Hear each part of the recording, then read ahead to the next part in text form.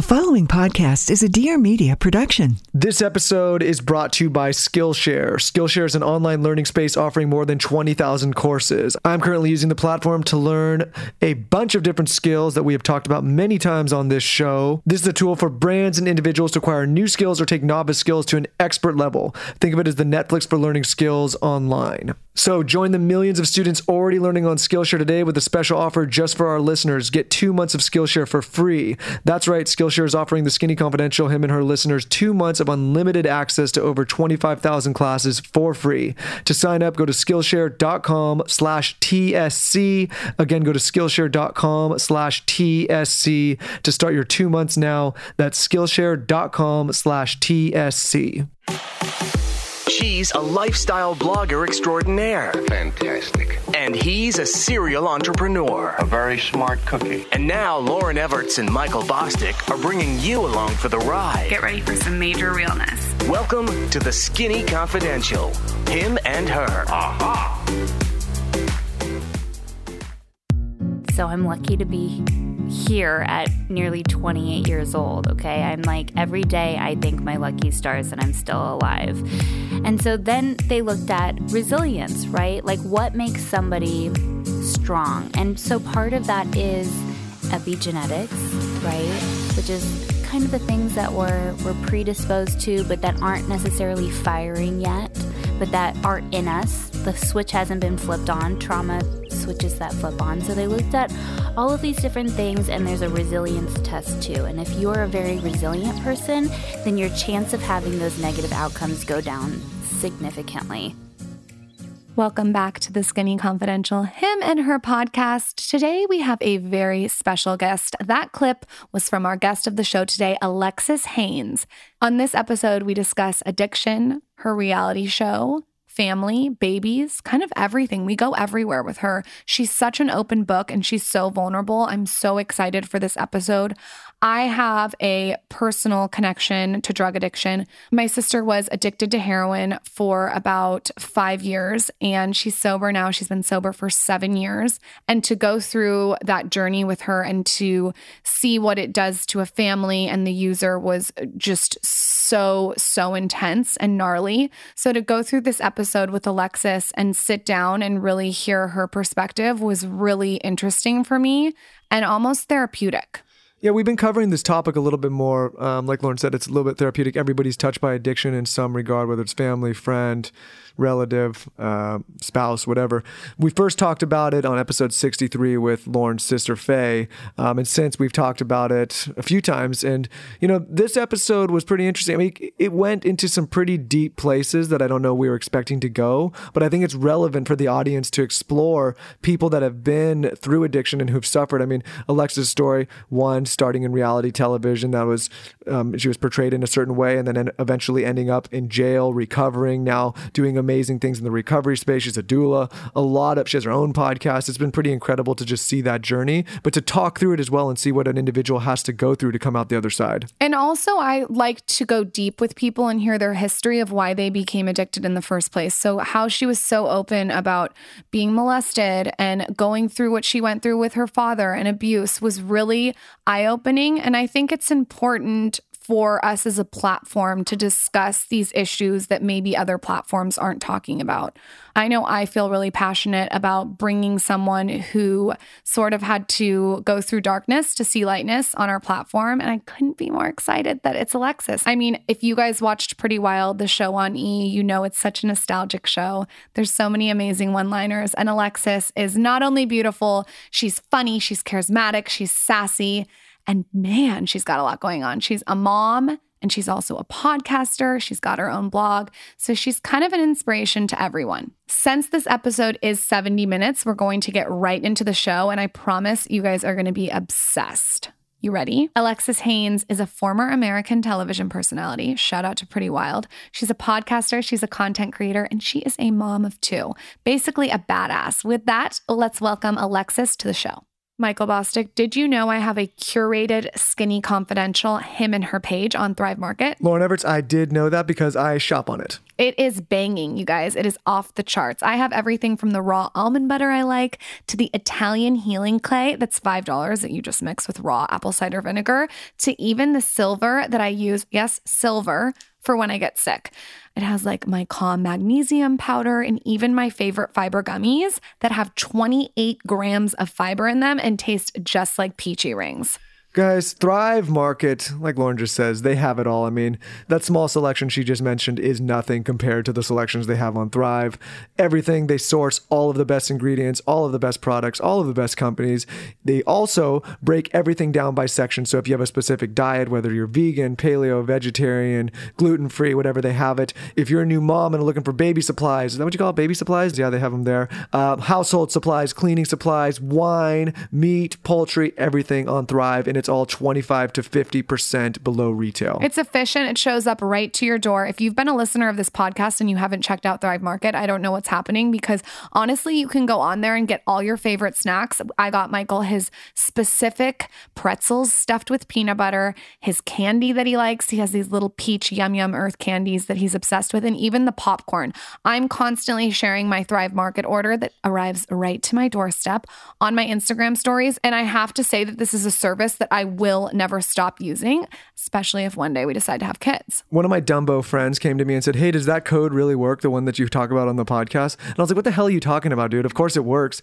Go to thrivemarket.com/skinny for 25% off your first order and free shipping. Yes, even for my friends, I recommend it to everybody. Why would that code not work? Of course it works. We've been talking about it for years. That's thrivemarket.com/skinny. And make sure you check out my TSC at curated page because it just breaks down everything for you. 25% off your first order and free shipping. Enjoy. Check out the curated page, thrivemarket.com/skinny. This is the Skinny Confidential, him and her. Bob's coming on after you. I know. I'm so excited. He's great. Today we're really excited for both you and him. Oh, well, I'm excited to be here. He's like, he has a lot of history, I think, that hasn't been like dived into. Yes. And it's really interesting to talk to him about how he developed celebrity rehab because that's a really crazy kind of situation. Ooh, you have to tell us if there's anything like that we should ask him. Well, this is why when we knew you were both coming in, because originally we were going to do together. Yeah, but we'd be eating each other alive because we're both talkers, and it's like I have to like.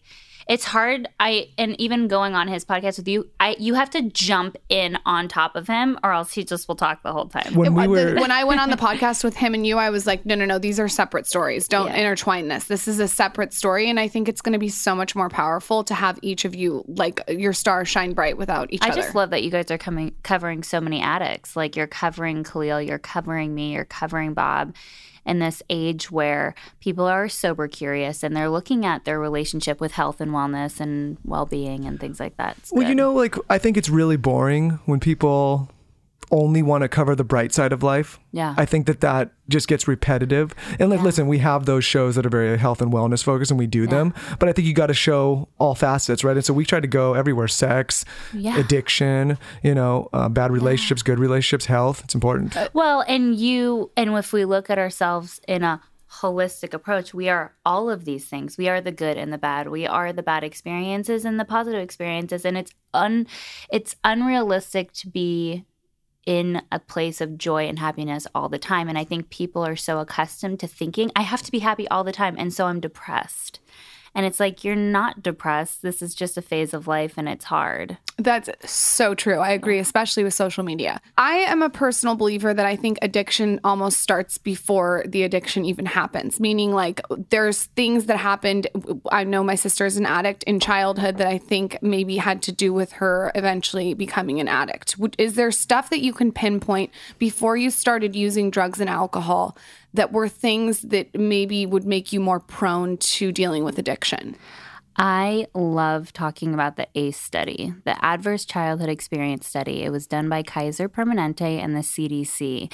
And they looked at metrics, right? They took a group of people, a couple thousand people, and they looked at various forms of trauma, and then they correlated it with health outcomes. And most people would say, okay, you've experienced trauma, so of course you're going to have higher risks of suicide and depression.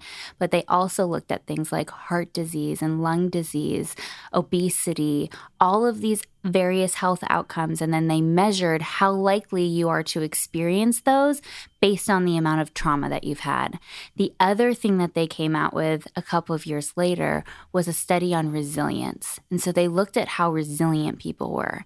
And they saw like, okay, so if you measured a 9 out of 10, which is basically a death sentence on the ACE study. Wait, so define that, like death sentence in what regard? Like your chance of having cancer or suicide or depression or addiction is so high that like it's basically inevitable, right? And then you had... What were some of the criteria though to like come up with it? Like what makes you a 9? A parent that went to jail, and a parent who had severe depression or anxiety, a parent who had alcoholism, witnessing abuse, were you ever hit as a child? So there's 10 questions, right? And for me, I scored a 9 out of 10. Wow. So I'm lucky to be here at nearly 28 years old, okay? I'm like, every day I thank my lucky stars that I'm still alive. And so then they looked at resilience, right? Like what makes somebody strong? And so part of that is epigenetics, right? Which is kind of the things that we're predisposed to, but that aren't necessarily firing yet, but that are in us. The switch hasn't been flipped on. Trauma switches that flip on. So they looked at all of these different things, and there's a resilience test too. And if you're a very resilient person, then your chance of having those negative outcomes go down significantly. So for me, around 4 or 5 years old, I began being sexually abused and sodomized by someone. Woo! I don't usually get emotional about this, but maybe just because the cameras are on, I'm feeling like a little bit... It's okay to get emotional. Heavy. Usually I can talk about this with like no problem because I've done so much work. But yeah, I was like basically being raped like as a kid. It's okay. So take a breath. Yeah, and that went on for like several years. And was this someone close to you? Yeah. It was a family member. He was 10 years older than I was, so he was 14 to 17. And I remember I kept that secret until I was 18. And I remember it's just so clear as day what he did to me. And it's just so heinous. And like making a 5-year-old perform oral sex on you is like the most, like I have a 6-year-old. Like I cannot even imagine. So I had that going on. My parents divorced when I was 3. My dad was an alcoholic. My mom was kind of like this really free-loving, pot-smoking, hippie, like chick who had like no boundaries and who left the house at like 13 and kind of raised herself. And so was she just not in the picture, not paying attention, or just not equipped to... She wasn't that hands-on, especially after my dad left. She got a nanny and she was into like really a lot of distractions herself because I think she was in a lot of emotional pain. My dad ended up having an affair and left the family. And so there was just a lot of trauma. My dad was physically violent with me. So by the time I was like 12, and what people don't realize is that early childhood trauma literally changes the way your brain develops. Your prefrontal cortex, your amygdala, all of these things that need to develop, between the age of early childhood through 26.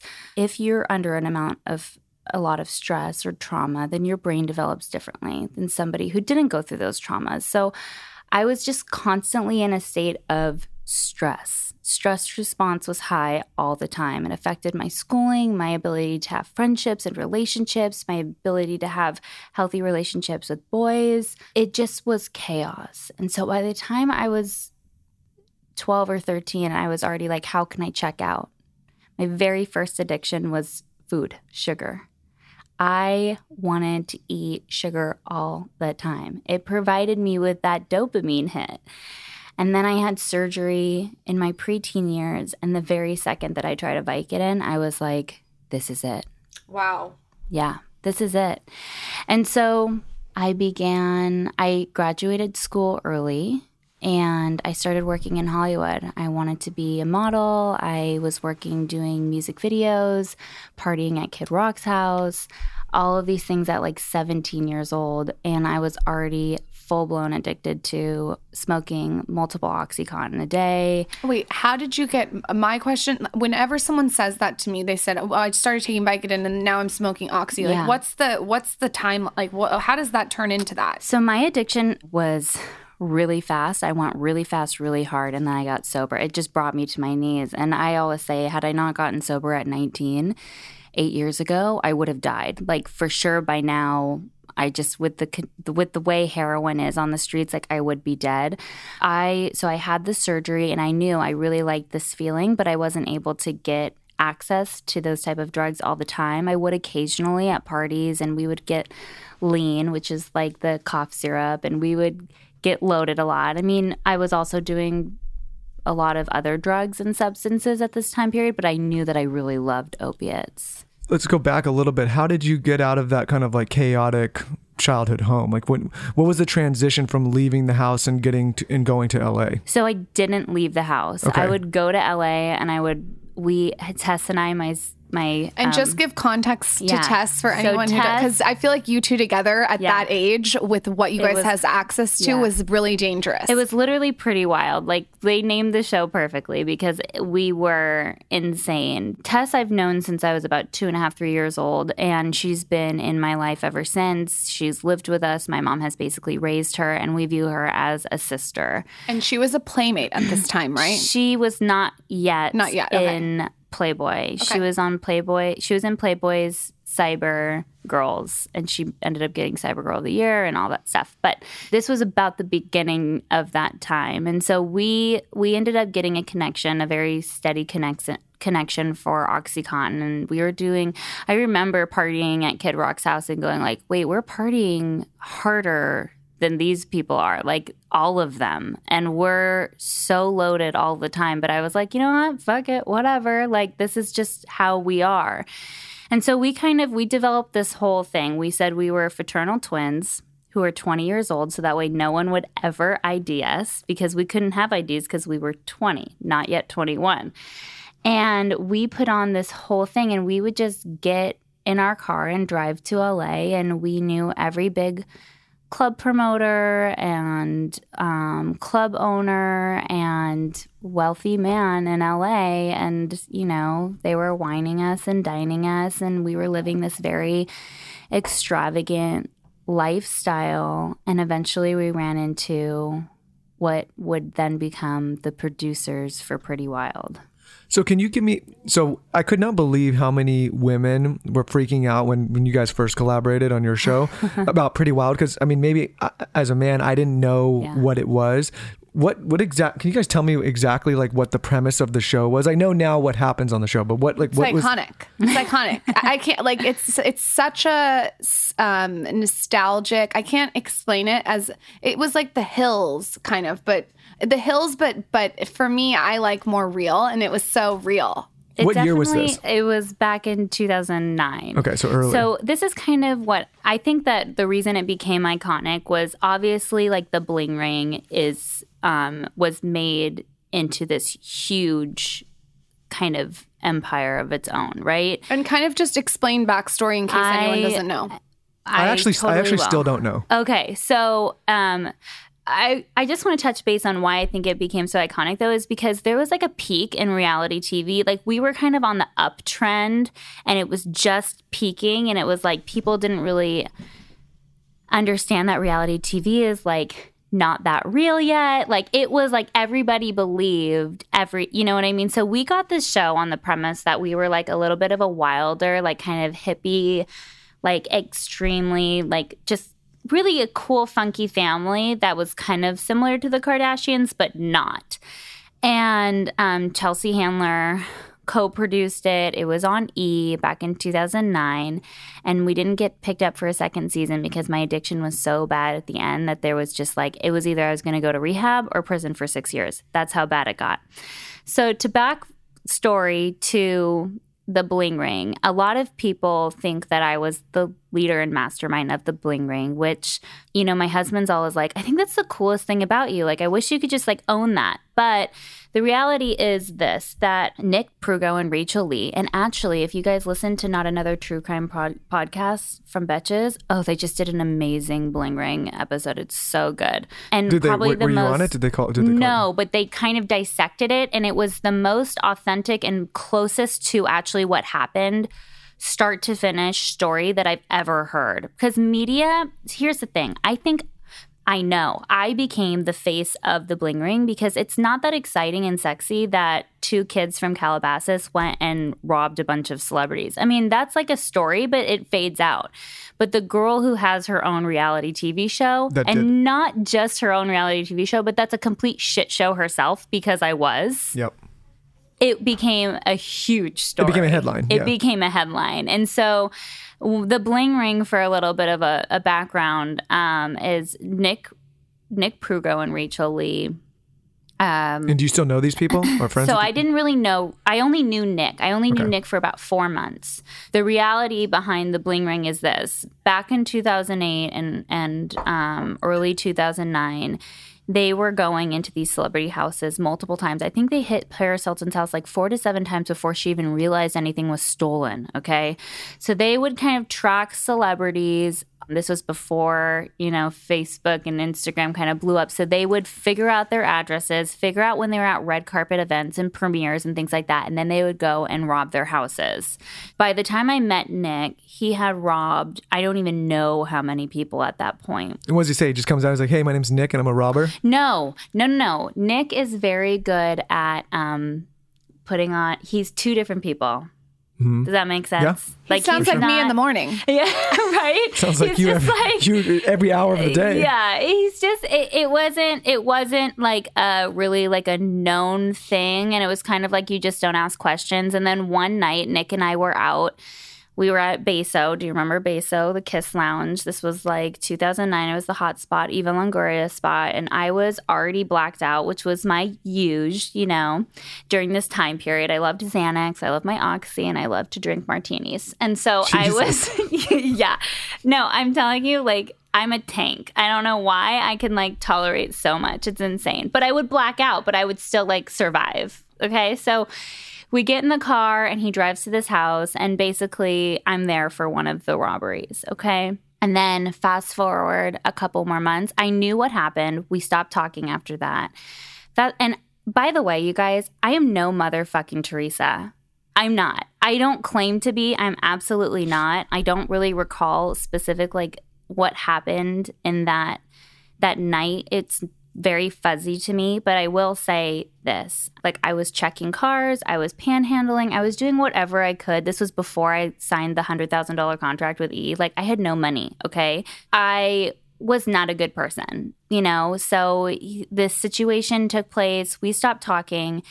I signed my contract with E! A couple of months later, or maybe it was even that month or the month before. When you sign that contract and get that big of a check, when you're in that state, you don't get that big of a check. Oh, you don't get it yeah, upfront. Over time. But it was gone within a day. Like Tess and I together had a $10,000 a week habit. Wow. Yes. Yeah. And we were not really living in that house. We lived in a Best Western. And that's what they do. The show, they just puts you in the house and pretends. The house is all lit. It's not really their house. It's, you know, it's... Somebody asked me to go on a reality show one time, and it was like this situation where they wanted me to go in this fake house, and I was like, I just can't do that. I can't do it. Everyone knows, you know. So when E! comes to you, this had already happened. Are you in trouble at this point? No. So what happened was over that summer, surveillance videos started coming out of Nick and Rachel hitting all of these houses. Lindsay Lohan, Audrina Patridge, all of these houses, right? So I actually ended up calling the cops because when I realized like the severity of like what was going on, I was like, holy shit. And I called the cops. I tried to find out who Lindsay's manager was so I could like reach out. And I have the phone records to prove it. So I called the cops. And so what's funny is a couple of months later, so Nick got arrested. And on the second day of filming, when the cops showed up to my house, I thought they were there to like get information from me. I didn't think they were there to arrest me, despite the fact that it was like the fucking SWAT team. And Michael, just so you can have context, and this is what I think that I heard on your podcast, or you told me this. You thought you were filming like a happy reality show. You didn't know that they were going to manipulate it into what it became.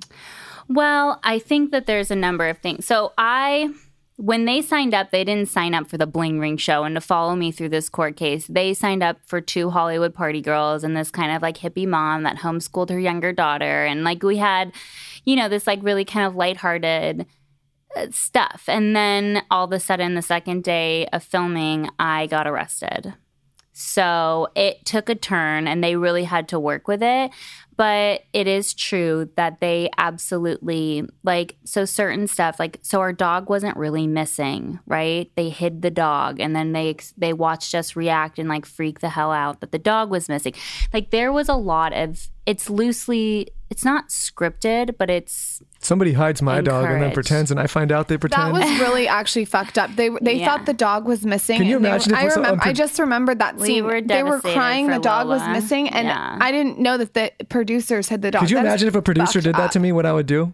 That's it'd be the last day that producer especially lived. within the state. But that's what they love. So you would make a great reality TV star because you react. Yes, my reaction would be I'd rip his fucking head off. Don't stroke the ego. You would not make a good Sign me up.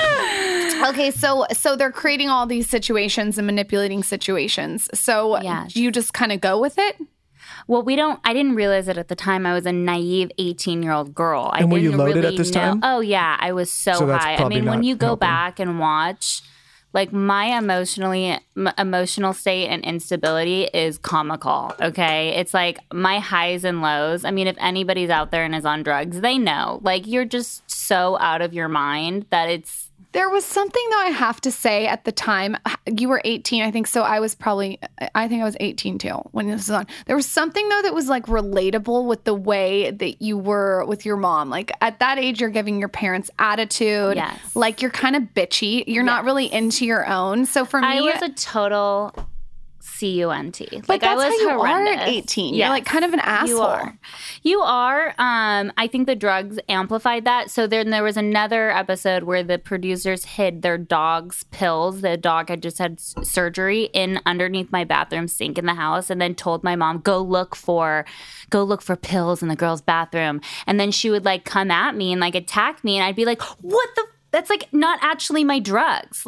That's not. You're hold up. My drugs are in my bag, which is hiding under the bed. They're not actually in the bathroom. So they would do things to provoke a response, and then cue the most memeable meme of all times, which is me having a meltdown over Nancy Jo Sales' article, right? That's what Lauren showed me. Yes. And I still get the best one to date. And if whoever created this could please send it my way. You know the opening script in Star Wars? Yeah. With the music? Yep. They wrote out the entire script that I said to Nancy Jo Sales. And it's with the music rolling up. And I was literally crying because it is so good.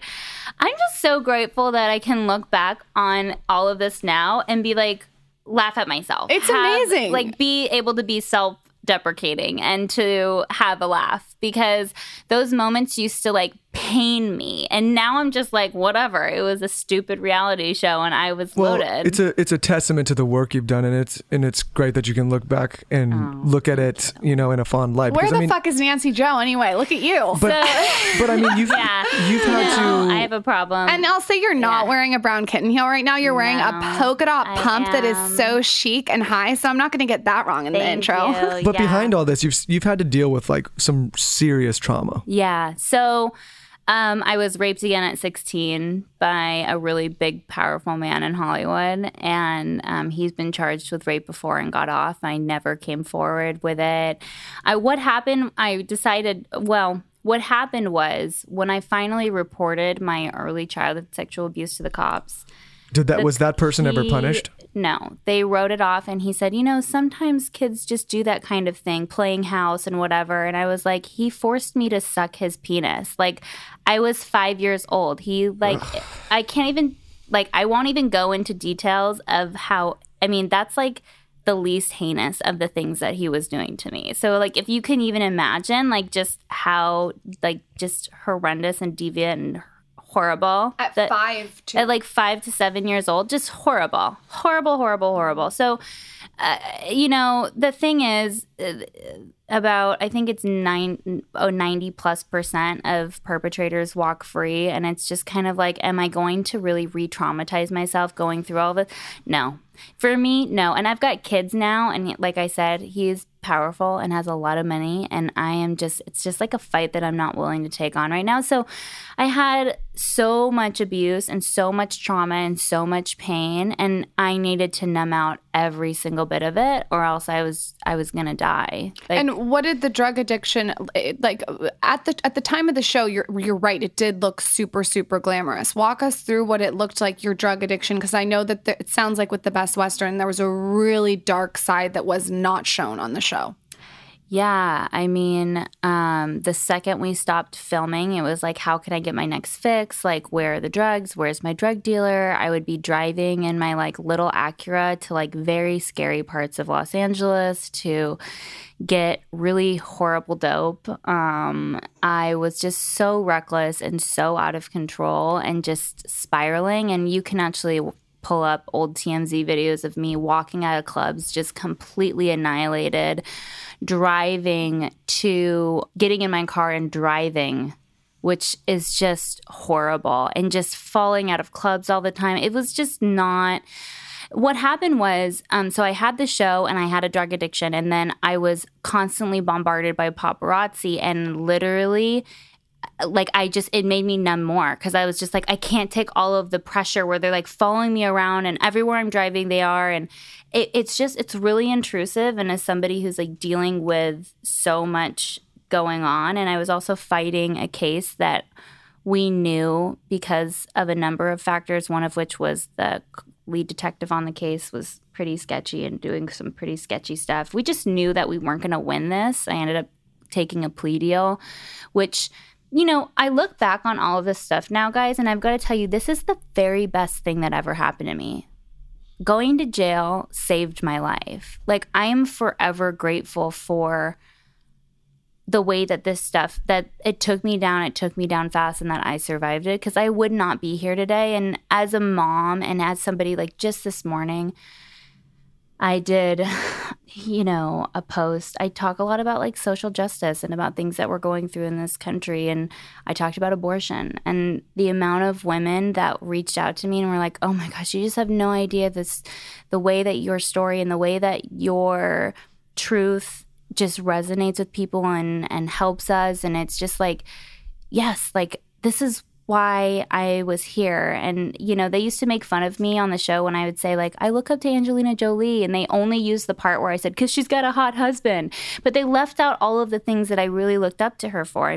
Growing up, Angelina Jolie and Oprah and these huge, powerful women, were my idols, and I just was so sick I couldn't be that person I wanted to be at that time. And it feels really good that obviously I'm no Angelina Jolie right now, but that I'm able to do my part, I love a skill, don't you? Skills, if you don't have skills, you're done. No, you got to have a skill. And this is why we're such fans of Skillshare. So basically, my graphic designers, I have a lot of freelance graphic designers, have learned from this platform called Skillshare. I've talked about this a lot on the Skinny Confidential blog and podcast. Skillshare is just a place where you can go and learn and get really, really good at one skill. So you can niche down on something you've always wanted to learn. To get very granular here, and we've been talking about Skillshare for a long time on this show. So Skillshare is an online learning community for creators with more than 25,000 classes in design, business, and more. You'll discover countless ways to fuel your curiosity, creativity, and, as Lauren says, your career. You can find everything from photography to creative writing to design, productivity, and more. Honestly, whatever you're looking to improve on, you can go to this website and improve on it. So if you're a bartender or you work 9 to 5 or you just want to have a side hustle, I would recommend that you go to Skillshare and do some digging and really zone in on what's working for you. We just had a meeting here at Dear Media with the whole team. The team's constantly expanding. And we were just talking about people that are effective and proactive. And I was talking about Skillshare. I was like, listen, if you're unsure and you're working in, whether it's you're on the production team or the sales team or the finance team even, there are classes on Skillshare taught by professionals, taught by young people, taught by creative people that can literally, you can jump into. And I just think for me, I'm always wanting to be a student of life. I never want to feel like I get to a point where I know it all or I think I know it all. I always want to keep learning and studying. And with Skillshare, you can do that. Guys, you really don't have an excuse. Like I said, I'm about to give you an offer for free. Join the millions of students already learning on Skillshare today with a special offer just for our listeners. Get 2 months of Skillshare for free. Yes, that's right. Skillshare is offering the Skinny Confidential listeners 2 months of unlimited access to over 25,000 classes for free. To sign up, go to Skillshare.com/TSC. Again, go to Skillshare.com/TSC to start your 2 months now. That's Skillshare.com/TSC. Enjoy, guys. Pick up a skill. What was your rock bottom? I had a number of them, honestly. Like I had a number of like what I would call like profound kind of like spiritual moments that brought me to my knees. Going to jail, obviously, like when you're in protective custody, you're by yourself 23 out of 24 hours a day in a jail cell. I have 100 questions about this. Hold on. Do you have a book? I have a book coming out in September. No. Oh, okay. About this. We'll talk. I want to hear about your book too. Do you have a book when you're a book in for there 23 hours? Because Michael might like that if you had a book. So you're allowed a certain amount of books, yes. And there's kind of like a library. It's not a library. It's a box of books at the bottom where when you get your 1 hour out, you can go and switch out your book. But this was when Twilight was huge. And so I'd just kind of like read these fantasy books and kind of just try to dive in as much as I could and just like really, I would just read like self-help at the time was like not for me because I wasn't at a place yet where I was able to help myself. You know, if self-help worked, then we would have cured all of our issues. You're more by like now. looking for an escape. Not, like I was looking, to get out of my current reality. Is it hard when you're an addict and you go to jail and you immediately get drugs taken away? Well, I kicked and it was brutal. And there was a lot of, this is not glamorous, like shitting of pants and barfing my brains out and sweating and cold sweats and freezing cold and like what I would consider mini seizures and so much pain and body aching, and it was the most horrific thing ever. And then when I got out, I guess I missed it so much that within a few months I was back because I got out and I couldn't stay sober. And within, I think it was 4 or 5 months, the cops raided my house again because I couldn't show up to probation. And I was getting loaded again, and my addiction was at the worst possible place that it's ever been. And I was just so done at that point. I didn't know I was done. I actually blamed the dope on my little sister Gabby, which is so fucked up because she was like Gabby's 15. In the room. Gabby's in the room. Sorry, Gab. She didn't appreciate that. No, but they knew. It was in my wallet. They caught me. It was I had a .08, which was like nothing. But I had a tutor because I was smoking at the time because I was trying to stop shooting up so much because I was like blowing out my veins all the time and missing, and it was horrible. Like I was not a very good IV drug addict at all. I went back to jail, detoxed once again. That was an even worse detox than the one before because the one before I'd kind of been like tapering down because I knew that I was going to go in. And this one I was just like a full-fledged junkie, like panhandling, considering prostitution, it's the devil's drug. It is. It takes you down so fast. So, I went back in, and at that point, I was facing 6 years in prison. I met I consider him my guardian angel, an amazing attorney, Mike, and he said, "Are you ready to take responsibility for your life?" I had no idea what that encompassed, but I said, okay, tell me what I need to do. And he said, you need to plead guilty and accept fault for all of this. And I was like, what? Like, you want me to acknowledge? And it wasn't just acknowledging for me. It was that there was CNN in the room and all of the major news stations that were covering it. Yep. And so, but I did, and there was a very nice man in the room who offered me a year in his treatment center for free, Greg, and it was the best thing that ever happened to me because I had no money and no health insurance at the time. This was pre-Obamacare. I went to treatment and I dove in. I became a drug and alcohol counselor in treatment. I worked my steps. I went into intensive therapy. I was doing group therapy. I was still a total asshole, and I was actually voted like least likely to succeed, and I'm like one of the last people that's sober. I just dove in. Like, I was a total asshole still and had no humility at all, and I feel like humility comes with time. It's not something that it's just going to come to you because you get sober. I had to be broken down time and time and time and time again in sobriety to become more and more and more. Not that I'm necessarily, I wouldn't say that I'm humble, but to have the realization that I'm no better and no worse than anybody else, you know, and that I don't have all the answers, and that's okay. I saw you on Vice helping a friend, which was really inspiring. It's my ex-boyfriend, Kevin. Yeah, you were helping a friend who was still using drugs, and you were sober, and you were so clear-headed, and he obviously was still using. Was Tess, your sister, at the same time still using, or like how are you helping all these people around you? So it is just such an honor and a privilege that I'm able to help anybody. Like, I can't even believe that I help people today. My husband owns a treatment center, and we just, you know, we throw our life's work into Aloe House. We throw our life's work into helping people because nobody else is really doing it. I mean, we have upwards of 65,000 people a year dying from this. It is a total public health crisis, and nobody's doing anything about it. And was it like a 95% failure rate in the way it's treated currently? You know, something like that from the drug from it's so from the hard pharmaceutical because companies, so. Yeah, it's really, really hard to gauge success, right? Like, we have people that remain completely abstinent. We have people that go on Suboxone maintenance after they leave treatment. We have people that smoke weed again. We have people that remain, you know, like there's so many. I mean, how do you measure success? For me, it's that you're not dying. It's not one size fits all. That's really it. It's not. Yeah. It's not. And our motto, which I really love and I think is kind of is a shift in treatment, because treatment used to be really like heavy 12-step, which I totally disagree with, because the 12-step programs should remain free.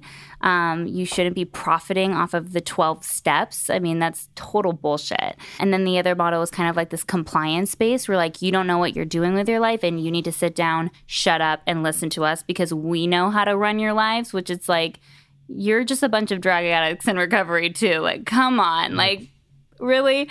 So what I think, though, is that our motto is compassion, not control. And we really believe in connection. We believe that the opposite of trauma is to connect with people and to have that heart-to-heart, eye-to-eye, that person you can trust, to build that relationship. And I think that that's kind of, it's essential to long-term and lasting recovery. I want to know more about how you met your husband, Evan.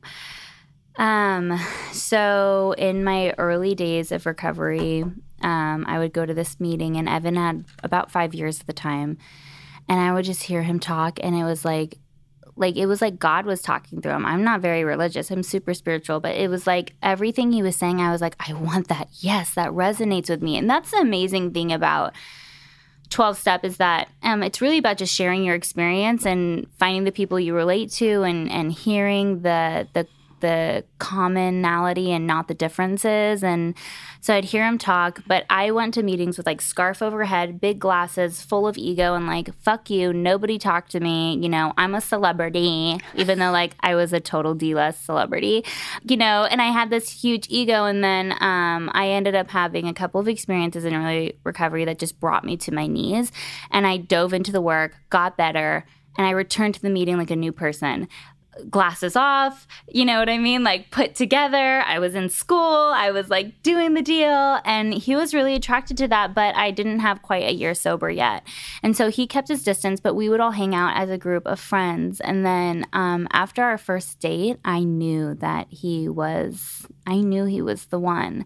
And he dumped me on the second date.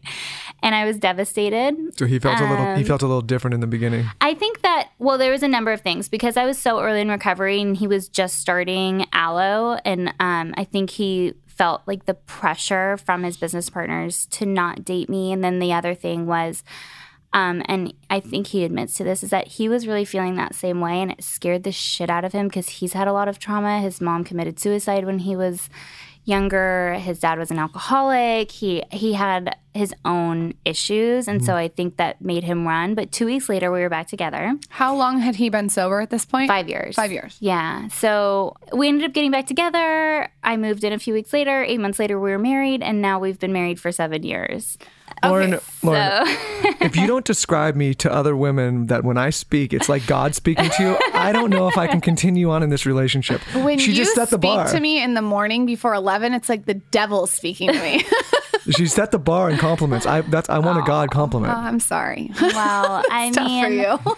Evan is truly a very special and unique soul. And I think the majority of people say that about him. He's one of those people that's just really gifted at being such a compassionate and loving and strong human being. This is going to sound I'm really lucky. weird, but you can tell. I know this is going to sound nuts. You can tell through social media. I don't know why. Whenever I see your Instagram, you can tell he's a really good dad, a really stable partner.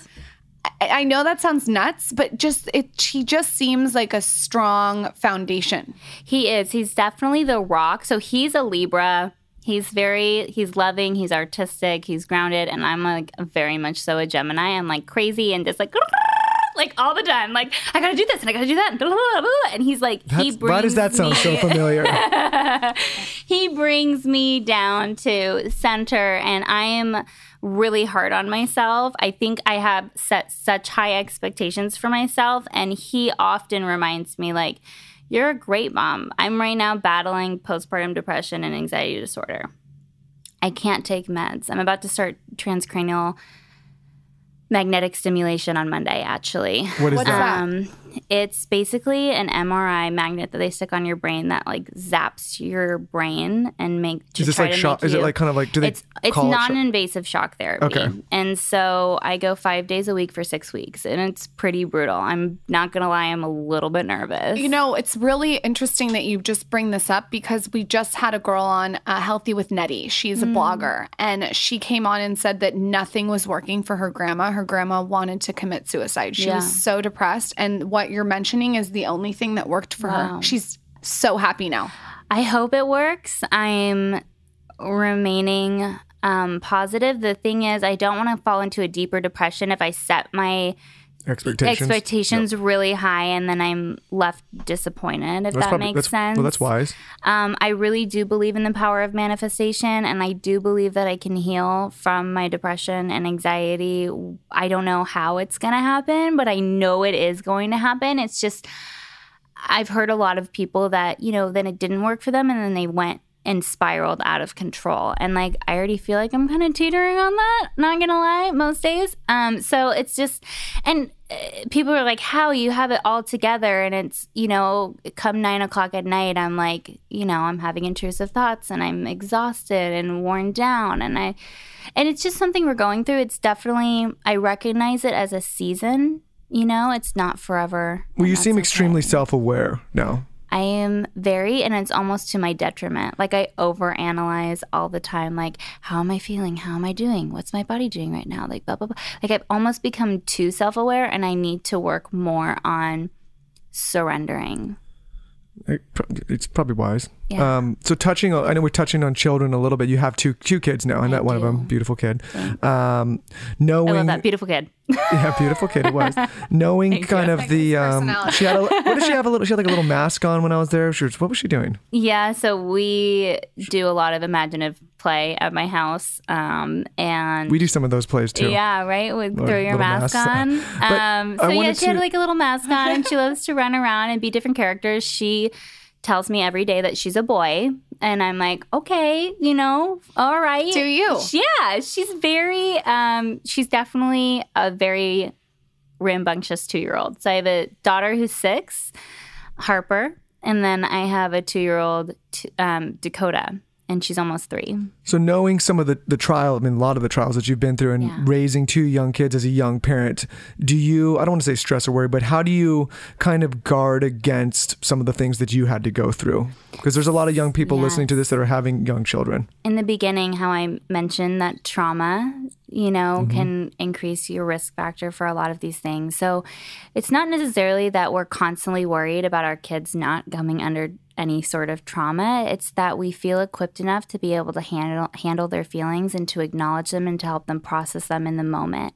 That greatly reduces the side effects of trauma. One thing that I've found with my 6-year-old, who is very sensitive and who is emotionally rocked kind of easily, despite the fact that I'm a very attentive parent, is that I found that emotional freedom technique tapping, which I do a lot for my own anxiety and stuff, and it's basically this tapping sequence that kind of forces your body to process trauma or big emotions and things like that.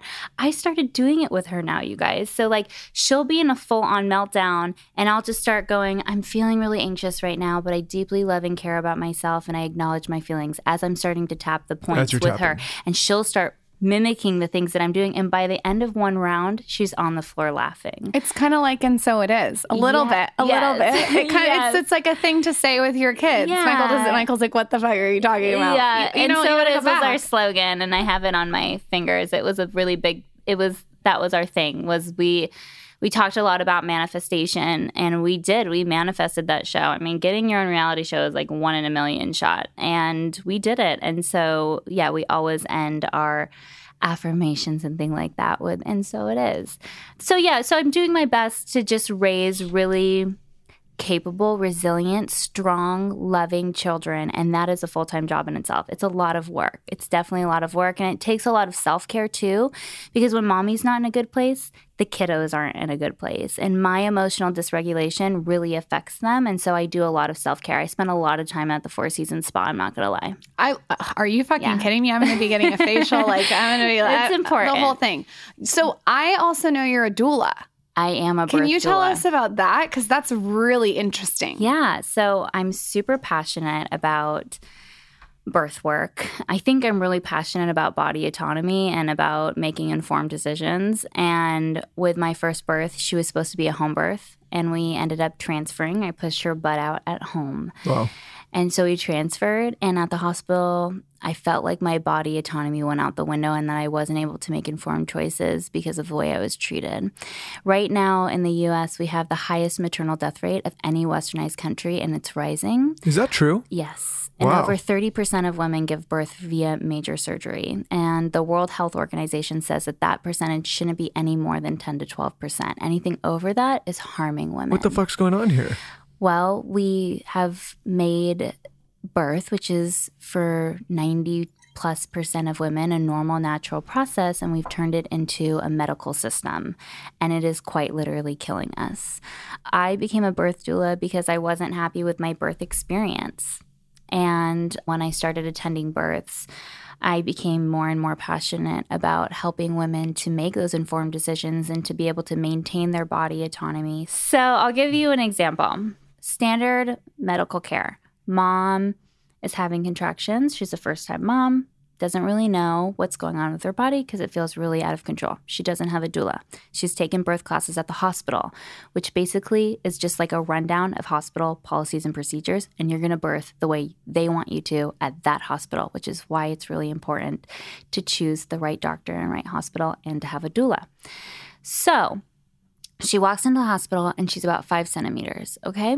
She's laboring for a while, and the doctor goes, we're not really progressing as fast as we'd want. We're going to either A, break your water, or B, give you an epidural and give you Pitocin. How do they break your water? They go in with this thing. It has like a little hook on the end, and they pop your bag. Oh, fuck no. I'm not fucking... You're going to... There's pluses and minuses. There's definitely been moments where I've seen bag of water help. And then there's been moments where it's been catastrophic. So, and that's a whole other conversation. But I'm just talking standard of care, right? So now we're already in intervention mode, right? Because people just think, I'm going to get an epidural and it's fine. No, it's a catheter, it's an IV, and then it's in your back, right? And so you have all of this stuff on. Maybe you have oxygen, and you've been on Pitocin for a while now, okay? And your water's maybe broken. And so then you get a fever, or baby gets a fever, or your blood pressure drops from the epidural or whatever, and it's an instant C-section. That's just like one of the millions of things that I've seen as a doula, right? So that's like standard woman walking in, just not informed about birth that much, doesn't really know her options, and ends up having major surgery, which has complications for each subsequent birth after that. Versus a birth that I was at the other day, or a couple of months ago, actually about a year ago. Mom had been in labor for a long time. Her water broke. We were out of the hospital. We were planning for a birth center birth. The midwife starts running IVs, which that's another thing. The hospital will put you on a clock from the time that your water breaks. And if you haven't had your baby by a certain time, you're having a C-section. Where if you're not in hospital, it's kind of like, just keep giving IV antibiotics. And as long as no one's getting a fever, it's okay. Ended up that mom did need to transfer. She'd been in labor for a long time. And we did go and we gave her options. So she made an informed decision. We said, you can either have IV drugs, which kind of are going to relax you so you can rest for a bit, or you can have an epidural. Here's what comes with the epidural. Blah, blah, blah, blah, blah. She opted for an epidural. What comes with an epidural? You're talking to someone who has no idea. So your risks and there's risks and benefits. She had been in labor for a long time. She definitely needed to rest. Baby was kind of a little stressed because she was really stressed. She was a little dehydrated. So there's benefits to it in that. And there's absolutely times where epidurals are necessary. But then for a lot of people, it can stall labor. It can come with so many bags of IV fluids that your milk comes in later.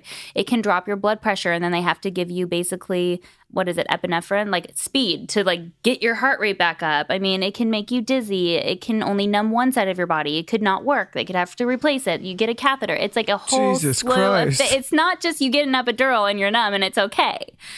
And so, listen, I said it once on this show. I'll say it again. Women have it a lot harder than men. We do. Way harder. We do. But you know what? That's the thing is like what I'm saying. So what ended up happening was this mom pushed for a long time. And then we gave her the option. Do you want to have a C-section or not? And again, informed consent. We gave her all of the different rundowns of her options, and she made a decision. What's the difference? The difference is trauma. That mom who felt like she was just going with the flow and everything was out of control, the first mom that I was talking about, and she didn't know what was happening, and they were doing so many vaginal exams and blah, blah, blah, blah, blah, versus the other mom whose situation was a lot calmer. She was making decisions for herself. What do you think that the outcome of her mental state after each birth is going to be, even though they both ended in C-sections? That is so interesting. You're so right. It's like stress, trauma, cortisol on one hand, and then the other hand, it's a more of a beautiful process. Yeah. I'm getting a doula, just saying. Even if you have a C-section. Even if I have a C-section. Yeah. Whatever you want. I'm getting a doula. I want a nanny, maybe two. I'd like a chef, a personal trainer. I love my nanny. This my is nanny one of those situations. Maybe a plastic surgeon. Like, you never know. Gotta be like, all right. I had the whole mommy makeover after the fact. So I became a doula to help bring down those numbers of catastrophic events. I believe that if we want to change the world, it starts with moms, because healthy moms raise healthy babies, and those healthy babies go out into the world and do big and amazing things. Tell us about your mommy makeover. You've been so open about it, and you know how I am with my platform. I have such massive respect for you on how you've shared it with your audience. Getting a breast lift was the best thing that I've ever done for myself. Like, I didn't have great tits before, and so I always wanted them like a little bit perkier. And then I nursed 2 kids, and they literally were like empty tube socks. Like, it was so bad. And so much of that is genetic. Like, there's nothing that you can do to really change that except for surgery. And so not only that, but I had really bad diastasis recti, which is like a muscle separation. I had 2 hernias.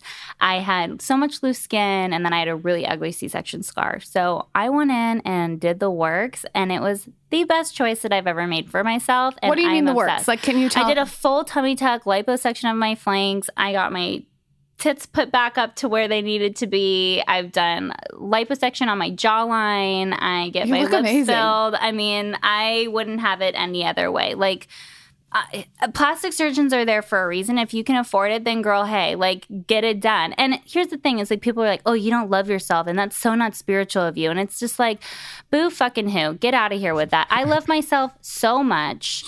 And I'm 28 years old this next month, right? So I'm like, I'm not going to go the rest of my life with tits like these. Sorry, like I want to be able to wear. Yeah, it's your body. If you want to do what you want to do, you want to do what you want to do. Yeah, and isn't that refreshing that you can just say that? Like this morning on my thing, I got like baby killer and blah blah blah because when I was a 16-year-old heroin addict, at 4 weeks, I took the pill, had an abortion at home or whatever. They just, it's like the size of a.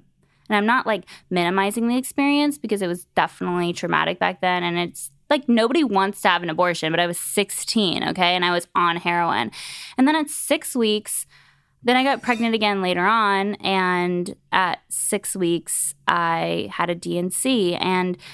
And you know what? And then as a mother, I had a loss. And then I got the diagnosis with another baby, Dakota, my miracle child, of not compatible with life. We had a blood test and a CVS test. And I decided to carry on with that pregnancy. And so obviously, like for me personally, that's shifted. But I'm really glad that that option was there for me before. And it's just like being able to say this stuff and to be able to be free and to be authentically me and to realize that like even if I lose, someone messaged me and they're like, well, I'm going to lose followers if I come out on Instagram. And I was like, and they're not the right followers. Then they're not, because you're going to grow they're making space for your community to come in. You know what I mean? Like my community is inclusive. My community is women that love each other, that lift each other up, that can agree to disagree. There were so many women that are like, I love your story, but I don't agree with that. And I was like, okay, I'm so glad that we can have civil dialogue via DMs about this really important topic. And most of the time when women hear my story about deciding why I decided to carry on with my pregnancy with Dakota, it was because I had access to full-time childcare because I was going to be on bed rest and I was going to be hospitalized with that pregnancy, and I was. I had access to great health insurance, to finances should that baby actually be born and need tons of surgeries. We didn't know what we were going to need, all of that. Most people don't have those luxuries. Most people who get abortions are below the poverty line, and they're not teen moms. They're over 25. So it's like the reality is I was just so fortunate to be able to have these luxuries that most people don't. And had my life ever been on the line, you better believe that I would have ended up having a late-term abortion to save my life.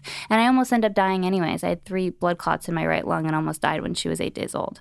So it's like health care should remain between women and their doctors, period. That's just my opinion. And I don't even know how we got on this topic. No, we're just talking. I just appreciate how authentic you are with what you believe. To be able to say what you want. I hope that there's a shift with influencers and YouTubers or whatever it is, where people can say what they really think. And it's like what you said about that girl that messaged you. I'm going to choose to not agree with you, but I still respect you. Well, here's the thing. Exactly. I think it's so freeing to be able to say whatever you want. And people should say whatever they want and however they feel. And they shouldn't just do it because it's what they think society wants them to say and do. Or there's so many people that's like, you check a box of feminism if you support this type of feminism. But like there's another side that if they don't. And so I think that people just need to say what they want and believe in what they believe and have no consideration to what everybody else thinks and feels. You have to do what's right for yourself and be authentically who you are. And the people that struggle with that are the people that are going to struggle through life. Listen, right now, I believe that we're in another Me Too movement with regards to abortion. 1 in 4 women have an abortion in their lifetime, and you would be surprised that over half of them are actually religious. And so here we have very loud religious people and Republican men, for the most part, yelling about, pro-life, pro-life, pro-life, pro-life, and they're the loudest voice. And I feel like we're in a time now where women are coming forward to be a louder voice. You know what I mean? To be a louder voice and to be able to feel comfortable enough to scream from the rooftops like, this is my private health care, and I have a right to it. And you're not going to tread on me and this My uterus. belief is that if you're a religious person that believes that you're pro-life, then don't have an abortion. That's fine. Don't have an abortion. But you can't, listen, this goes with any religious person. Like, don't push your beliefs on somebody else's body or lifestyle. There's a reason why there's a separation of church and state. It doesn't really exist in this country, even though it's supposed to. This is where we get dicey when it's like when you're marrying law with religion, right? Because that should be completely separate. I believe everybody should practice their own religion and have the right to do so. And have the freedom to do it. Of course. Absolutely. But when it starts crossing over into other people's lives and it becomes law, that's what I don't disagree with that in any kind of subject. For anything. Absolutely. And it's funny because the Republican Party, which claims that they're the party of freedom, is trying to strip away so many personal freedoms from people right now. And the Democratic Party is coming in and saying, no, everybody should have health care and everybody should be able to choose what they're going to do, blah, blah, blah, blah, blah. And so it's we're in this very weird political place, and I feel like it gets people really riled up. And we're in a dangerous place because left and right are both completely wacky, right? It's like if you far left and far right. There's so many moderates, and so I would consider myself liberal, but also a moderate Democrat. Sure. And I can go to Orange County and sit down with my stepmom and her husband. My dad and her ended up getting divorced. I still call her mom because I love her. And she is my mom, who are very much so Republican. And when we actually talk policy, we agree on 90% of the issues. Yes, I think if you sit down and just talk to people and have common sense conversations, but this is why we're in a dangerous place in this country. We had an author named Mark Manson on the show. He wrote the book, The Subtle Art of Not Giving a Fuck. And we talk about we're in a dangerous place where it's like left or right. But there's so many issues that cross over. Like, I may be very socially liberal, right? I don't give a shit what anyone's doing or who they're marrying. But you're financially more in the maybe Republican. Maybe I might say, I don't know if I want the government in my pocket that much. Maybe I might have that conversation, but it's like you have to be on one side or the other. Absolutely. And we're in a dangerous place where it's like almost like we can't question one side or the other. And that's why I have a huge problem with where politics is at in this country right now, which is also why I don't get too political. And I'm right there with you. And I don't really, I won't sit there and banter with somebody over DMs over politics. I just won't. Like, somebody messaged me today, like, Trump has been, and this came out of nowhere because I didn't even talk about Trump. Trump has been the best person for people of color. And I'm just like, I'm not even going to bother going toe to toe with you, but I'm right there with you, where it's not a matter of like, I don't want to be taxed more. I want you to stop funding wars and to put caps on drug medications and to, you know what I mean? I want you to like reprioritize where we're spending our money. You know what I mean? So it's like, yes, it's just any time that there's extremism in any movement, it's a mess. It's a mess. You're never going to be able to come together. And I feel like when we look at the Martin Luther King Jr.'s and we look at these huge monumental people, like, yes, they had a message. It was clear as day and it was right on. It's not so extreme. You know what I mean? Like it wasn't driven by money. And it wasn't driven by money. Yes, it was compassion, like, we're coming. empathy, yes, like, let's come together. We want our rights. We want, and those people were the movers and shakers of that time, and thank God for them. But it's yeah, I mean, it's hard. It's hard, and you're never going to meet somebody with anger and get them to change. And when I hear people yelling at people on Twitter about not using the right pronoun and instead, you know, not taking the time to just say like, hey, can you refer to me as X, Y, and Z or whatever? And I'm all for all of that. Whenever I have like a troll, at people, I always like diffuse. Yes, you have to diffuse it. You do. Yelling back at someone is not going to solve anything. Here's the thing. I'm not interested in any kind of dialogue with people that are looking to be offended. If there's somebody listening to the show and That's they're waiting a good point. for me to say something that offends them and they're sitting there with their checklist and they're waiting like this guy's about to say something offensive, get the fuck off my airspace. I just you know posted what I mean? yesterday about emotional maturity and EQ, and one of the top thing of the Daily Stoic. It's so good. So The top thing of emotional intelligence is that you aren't looking with your pencil to say, oh, you've offended me here, you've offended me here. Because listen, people are human beings and we make missteps. We're going to make mistakes. Exactly. Yes, of course. But people, listen, people have to understand that mistakes happen. And if you're one of those people that's sitting around waiting for that mistake to happen so that you can get someone You're always going to be let down. Yes, and maybe re-examine what you're doing. This conversation was one of the most colorful podcasts we've ever had because we hit so many different subjects. I actually don't know how you're going to title this episode. You're going to have a big problem. I always struggle Hopefully with the Taylor titles. was taking notes. Taylor, you awake? Always taking notes. Okay. Why is your goddamn mic not on again? His mic's never on. He's always. Okay. I want to talk a little bit about your business. Okay. You're writing a book, or you already wrote a book? No, I'm in the process of writing a book right now. Good luck. That's a lot. It's a lot. But you'll do it. You'll make it through. We're hoping to launch in September, which is Recovery Month. Okay. So and we'll your hopefully podcast? have edits going by June. We'll see. Yeah. So it's amazing. So I kind of stepped out of the spotlight completely. I dove into learning about myself, learning about other people, trying to really get my recovery solid and have that foundation. And then for the last year, I've been thinking about how I'm going to take this information out to the masses. And I wanted to do that through a podcast. It's the perfect platform to be able to have these really tough dialogues. And you have to be the type of person who's willing to learn from other people. You know what I mean? And I really am. I really find that interesting. So I'm having more guests on we're just having interesting conversations. So Recovering from Reality is a podcast where we talk about recovering from life. Obviously, it's a pun because, I was a reality star.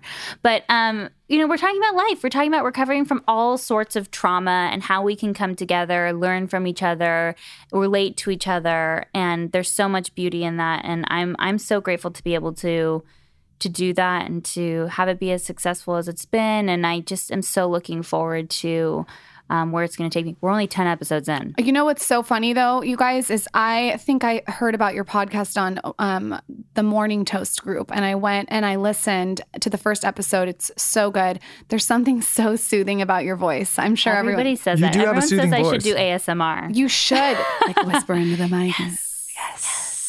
Michael, don't get a boner. So I love your podcast. I've listened to all the episodes. There's so many different subjects on there. This episode is going live in a month, but if we're looking back, I was live on your... So it'll be next week. The great thing about podcasts, guys, and audio on demand is they are there on the channel. So I don't think we have to. Okay, so I'm on Recovering from Reality. Yes. We did an episode. Yeah, I think your episode 11 or 12. Episode 11 or 12. You are a badass. You're amazing. I think you bring so much depth to the influencer community. I'm so glad you were on the podcast. You can come back anytime you want. I'm sure there's many more layers. You're like a fucking onion. Yeah, there's a lot. We could talk about a lot of different things. I'm so grateful to be here, you guys. Awesome. Pimp Just yourself out. amazing. Where can everyone find you on Instagram, website, everything? So you can go to @It's Alexis Haines. That's Haines. And then the Recovering from Reality is @Recovering from Reality. And then it's alexishaines.com and recoveringfromreality.com. And I'm so excited for my book to come out in September. And, I love that I'm using this platform through Instagram as building a community, and a community and a space for people to come and have really important dialogue and all of that. And it's just awesome. I want to say something on this episode that I wanted to say mid-episode, but I thought I would leave it for the end. If someone's out there and they're listening and they're struggling with addiction or depression or anxiety, where would you point them? Is there a number, a website? Yes. You can always DM me. I run health insurance benefits for, I can't even tell you how many people a week. We will do it. Even if we know we don't take you, we will do it and run it. And we have our whole insurance department in our business at Aloe.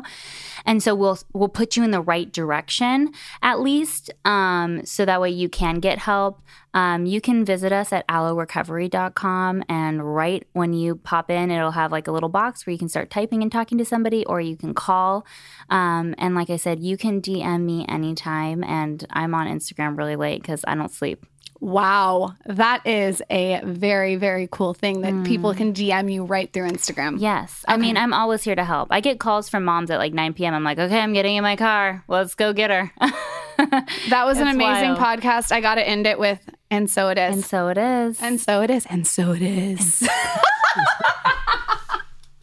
was rad. So good.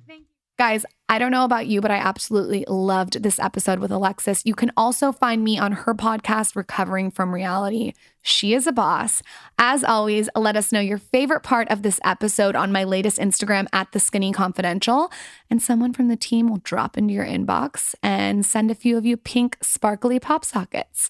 With that, we will see you guys next week, and make sure you rate and review the podcast on iTunes. This episode was brought to you by Thrive Market. Thrive Market is your one-stop shop for high-end 100% high quality and highly discounted groceries, supplements, beauty products, household supplies. Thrive Market guarantees its customers 25 to 50% below retail on all items because it cuts out the middleman. Go to thrivemarket.com/skinny for 25% off your first order and free shipping. Again, that's thrivemarket.com/skinny for 25% off your first order and free shipping. And when you do that, you'll also be taken to Lauren's page so you see everything she just talked about. This episode is brought to you by Skillshare. Skillshare is an online learning space offering more than 20,000 courses. I'm currently using the platform to learn a bunch of different skills that we have talked about many times on this show. This is a tool for brands and individuals to acquire new skills or take novice skills to an expert level. Think of it as the Netflix for learning skills online. So join the millions of students already learning on Skillshare today with a special offer just for our listeners. Get 2 months of Skillshare for free.